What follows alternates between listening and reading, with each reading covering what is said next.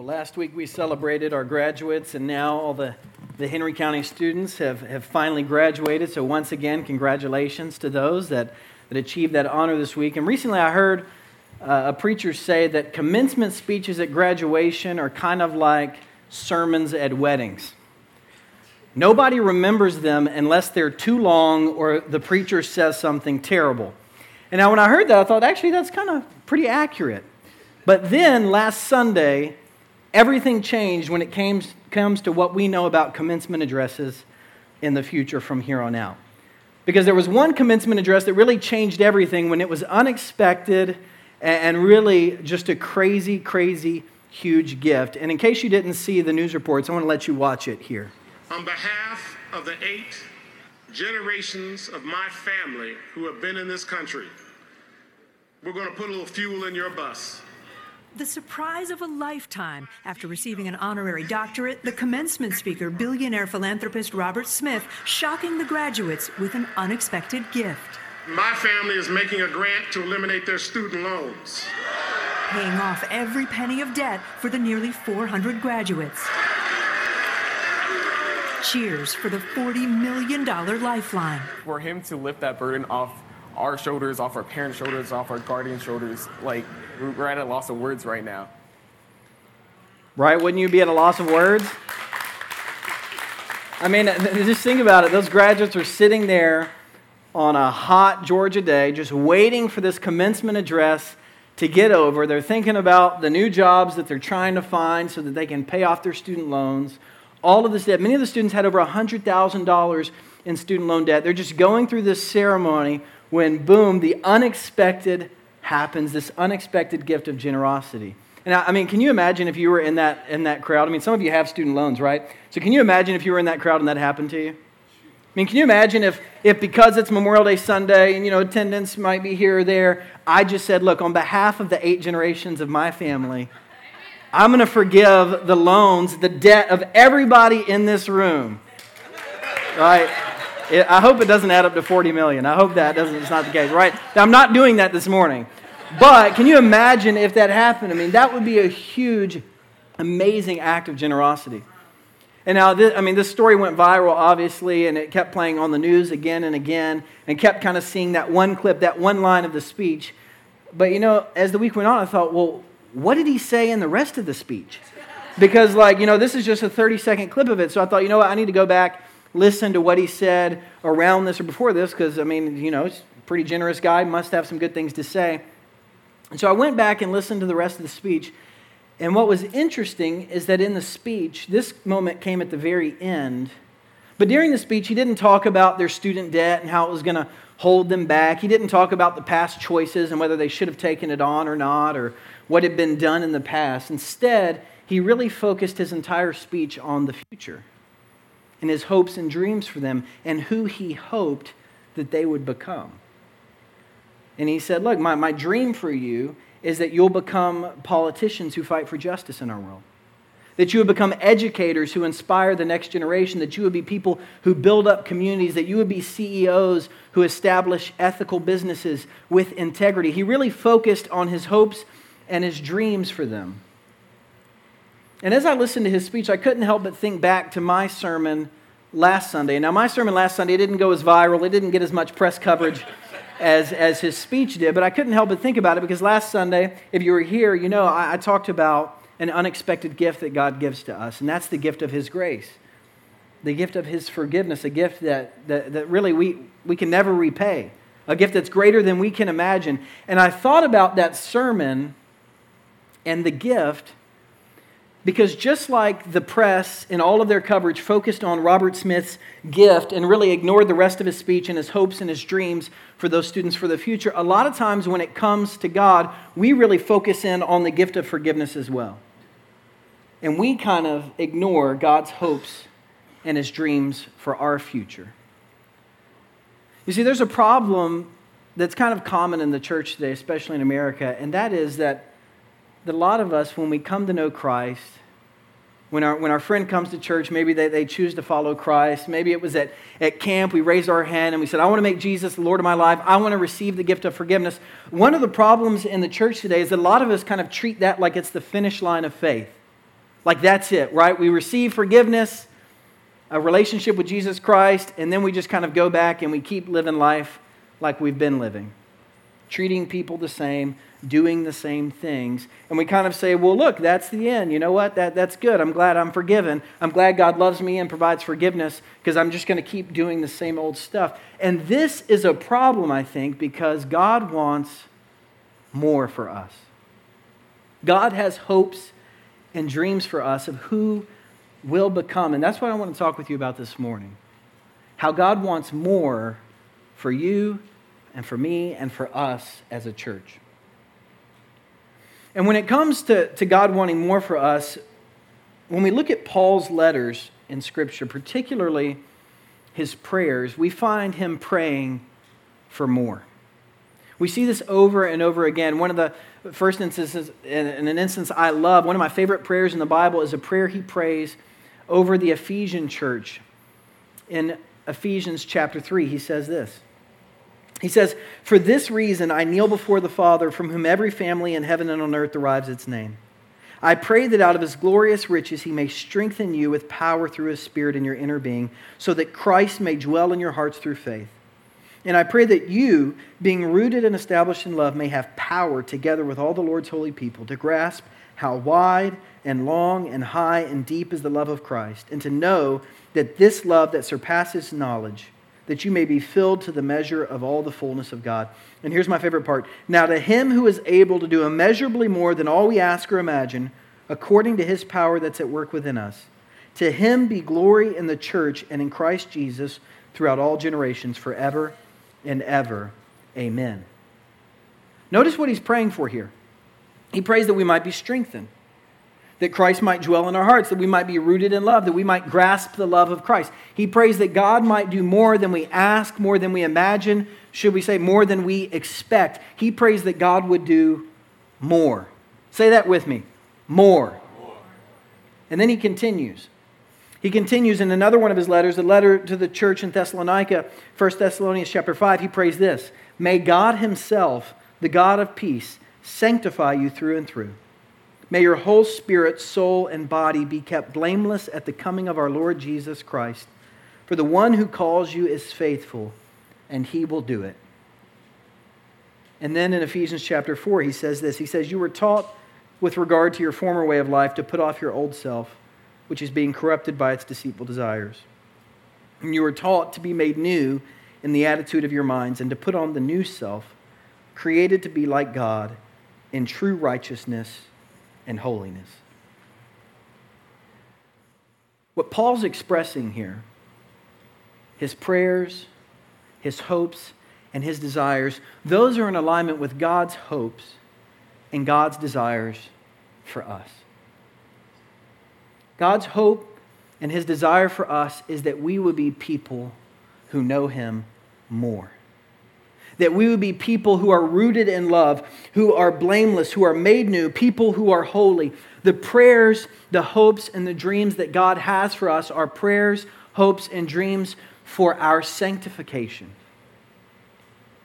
And now I'm going to use some big church words this morning because it's Memorial Day weekend. And if you didn't want to be here, you'd be at the pool like everybody else, okay? So I know you can handle this morning. These are hopes and dreams for our sanctification. And I want to give you two definitions here this morning. The first is for justification, and you'll see this in your bulletin. And I want to start here because this is really the beginning before we get to sanctification. But justification is what God does for us through Jesus Christ. And so when you think about having faith in Jesus Christ, committing your life to him, and receiving the forgiveness of your sins and being adopted into God's family, this is experiencing justification. When we have a new relationship with Jesus Christ, when we're put into a right relationship with him, we are justified. And now when a lot of us think of salvation, or you hear somebody say, hey, have you been saved? This is usually what they're talking about. Have you experienced justification? Have you been forgiven by God? Have you been put into a new relationship with him? Are you part of God's family? And this is an important aspect for every Christian to experience this, to receive this gift for yourself. But like I said earlier, justification is just the beginning. God has more for us. God has more, and the more that God has for us is our sanctification. And sanctification is what God does in us through the Holy Spirit. It's the Holy Spirit working in us to transform our hearts, our desires, our thoughts, our actions, how we relate to our possessions, and more. It's the work of God transforming us inside out into the people He wants us to be. You see, when we think about sin, sin has two large effects on our life. One, it makes us guilty before God. And through justification and faith in Jesus Christ, God deems us not guilty. And we experience a new relationship with Him. But sin also has another aspect. Beyond giving us guilt before God, it also is a disease-like state in our soul that infects us and affects us. And sanctification is that process through which God heals us, through which God renews us. And although sin remains inside of us, sanctification is the process through which God makes us new. And although sin might remain, it no longer reigns inside of us. And John Wesley, the founder of the Methodist Church, he loved to talk about sanctification. It was one of his favorite themes because when he was preaching in 18th century London and around, he found that there were so many people who knew Jesus and who knew the forgiveness of God, and yet they were just living their same old lives. And they said, you know what, I'm forgiven by God, so I'll just go around doing whatever I want to do, and God is going to forgive me. And he said, look, God wants more for you. There's more to life with God than just forgiveness. And so he used the metaphor of a house to help people kind of understand this journey that God wants to take each of us on. And so he said, you know, if you think of a house as God's house, that really all of us, even though we're created in the image of God, because of sin, we find ourselves estranged from God, apart from Him. We're like the prodigal son. We're living far off in the wilderness, away from the house. But even when we're far off from God, God's grace draws us to Himself. If you think about your life before you became a Christian, God was at work in your life through people, through circumstances, through situations. God was drawing you to Himself. And as we respond to God's grace and His initiation of a relationship with us, we ultimately come to the porch of the house, right? We come to the porch of the house, and at the porch, that's where repentance occurs, where we say, you know what? I'm tired of living life on my own. I want life with God. I'm going to turn. That's what repentance is about, turning from an old way of life to a new way of life. So we're there on the porch, and then to go into a house, you go through the doorway. And he says the doorway to the Christian life is through faith in Jesus Christ. It's the act of justification. We receive forgiveness. We're adopted into God's family, and we enter into the house. But look, when you go to somebody's house, do you stop at the doorway? No, that'd be weird, right? No, they invite you into the house to go and to continue exploring it. And he says sanctification is that process which by God gives us more of Himself. God transforms us as we live in His house with Him. And now growing up, I used to, go to some friends' houses every once in a while. And there was one friend's house. His name was Justin. His house was amazing. Now my house growing up was nice. I'm not going to act like it wasn't. But Justin lived in a neighborhood with other kids our own age, which I did not. So that was pretty cool. And then Justin lived in a neighborhood with water slide, right? At a swimming pool. They had a huge water slide and like 3 diving boards. I thought that was pretty awesome. And in Justin's house, they had autographs of celebrities.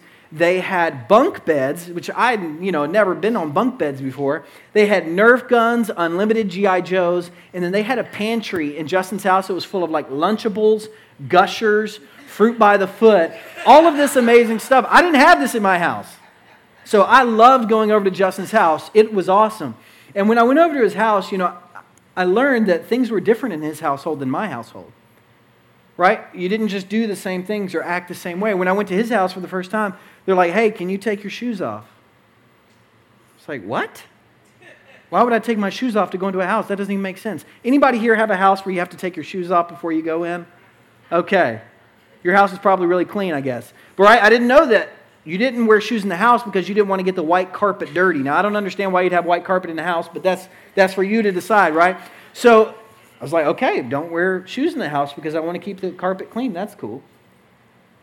And then I learned, hey, you can't just jump off the bunk beds, off the top bunk onto the floor. That's not a good thing, but I had never been around bunk beds, so I had to learn that rule.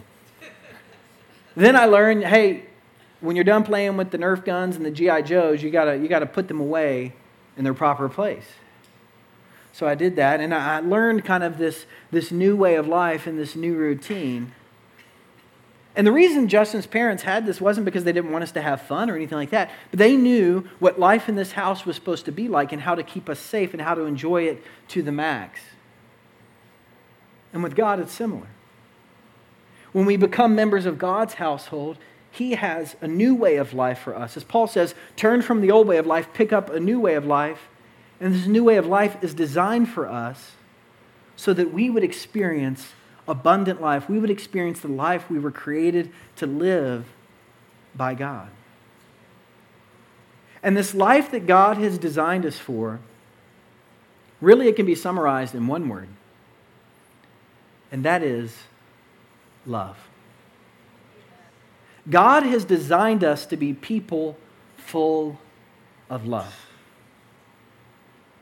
You might remember when some people came to trick Jesus one day, they asked him, they said, Jesus, what's the greatest commandment in all of the law, right? They weren't interested. They were actually trying to trap him, but Jesus answered this. He said, love the Lord your God with all your heart, with all your soul, and with all your mind. This is the first and the greatest commandment. And then he went on and he said, the second is like it. Love your neighbor as yourself. For all the law and the prophets hang on these two commandments. God created us to be people of love. People who love Him with all that we have and all that we are, and people who love others as ourselves. That's who we were created to be. This is the goal of sanctification, holy love inside of us. But when a lot of us think about this, we think, you know what, that's a nice goal, that's a nice ideal, but I'm never going to get close to that. Right? We know our sin. We know our brokenness. If you're like me, I know the changes I need to make in my life, and guess what? On my own, I really can't make changes. I try all the time and I fail. But when it comes to God giving us more, and when it comes to God's work of sanctification and transformation inside of us, ultimately, it's not the power we have within ourselves to change ourselves. Ultimately, it's the possibilities of God's power at work within us. And with God's power at work within us, He can transform us into whoever He wants us to be. Because really, all of the commandments that Jesus gives us in Scripture are actually promises. They're promises that by God's grace working in us, He can transform us to live them out and to live as He has created us to be. And this is good news for me, because I get tired of my own sin. And I think other people get tired of my sin as well.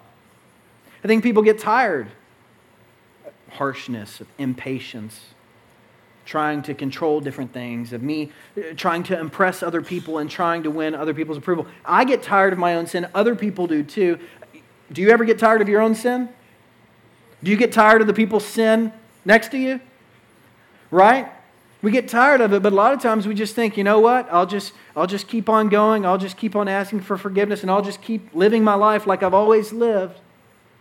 And here's the thing. There's truth to that, right? That whenever we sin, God will forgive us. 1 John 1:9 says this, if we confess our sins, He is faithful and just, and He will forgive us. That's good news. But the verse continues on. The verse continues on, and it says this, if we confess our sins, He's faithful and just, and He will forgive us our sins, and He will purify us of all unrighteousness. God wants to do more. He wants to do more than merely forgive us. He wants to do a complete renovation and transform our hearts, our minds, our souls, transform our lives. He wants to give us victory. And victory comes in our lives when we open up ourselves to be vessels of God's grace.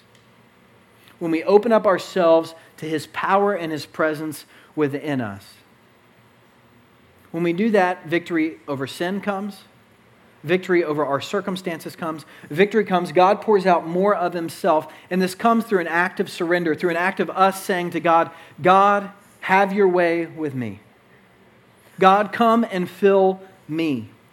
God, come and transform me from the inside out. And now sometimes we think this is just like a really passive pursuit, like, hey, let's just sit on the couch and watch Netflix, and then God's just going to like zap us and transform us from the inside out. And now look, God can work however God wants to. I'm not going to limit God. But so often God works to fill us and to transform us as we participate in the practices that He's given us. Practices that He's given us through which He transforms us. And there's really kind of two large sets of these things that as we do them, God's transforming grace transforms us from the inside out. And the first set happens really inside the walls of our house and inside the walls of our church. And these include things like praying. Praying by yourselves, praying with other people, studying the Bible together in church. This is through worship, through Holy Communion. This is through friendships with other Christians as we are real and as we're accountable with them. God uses all of those things to transform us, to give us more joy, more peace, more victory, more love. As James says, draw close to God and God will draw close to you. So that's one set of practices that as we do them, God begins to transform us. But then there's another set. It's not inside the walls of the church and inside the walls of our home. It's actually outside the walls of the church and outside the walls of our homes. And these are things like serving other people, loving our neighbors, visiting those who are sick and in prison, clothing the naked, fighting for injustice, helping to overcome oppression. If you remember Jesus' words, He said, whatever you did for the least of these, you did it for me. As we do these things, as we engage in these practices, God begins to give us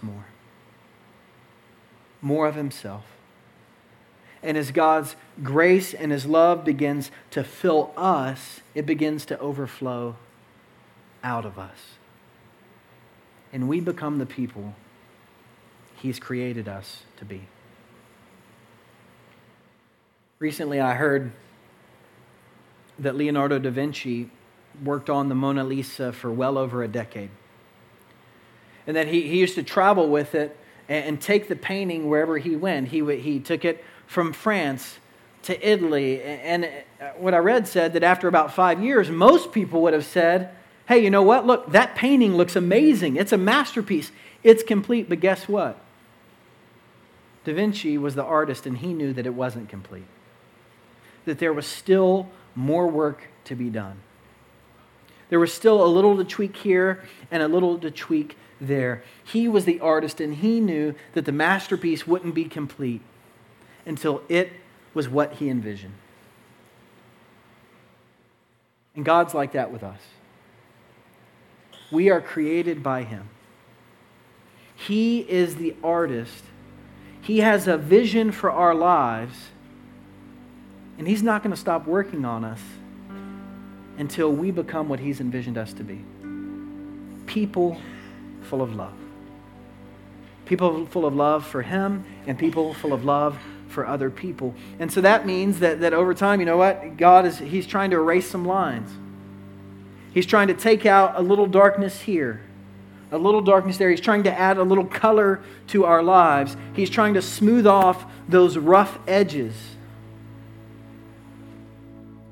because He wants us to be His masterpieces. And we don't need to settle for anything less. And so this morning, I know how busy it is in our lives, especially in the month of May. And even, it's like a holiday weekend. It's supposed to be like a time of relaxation, but it's still crazy.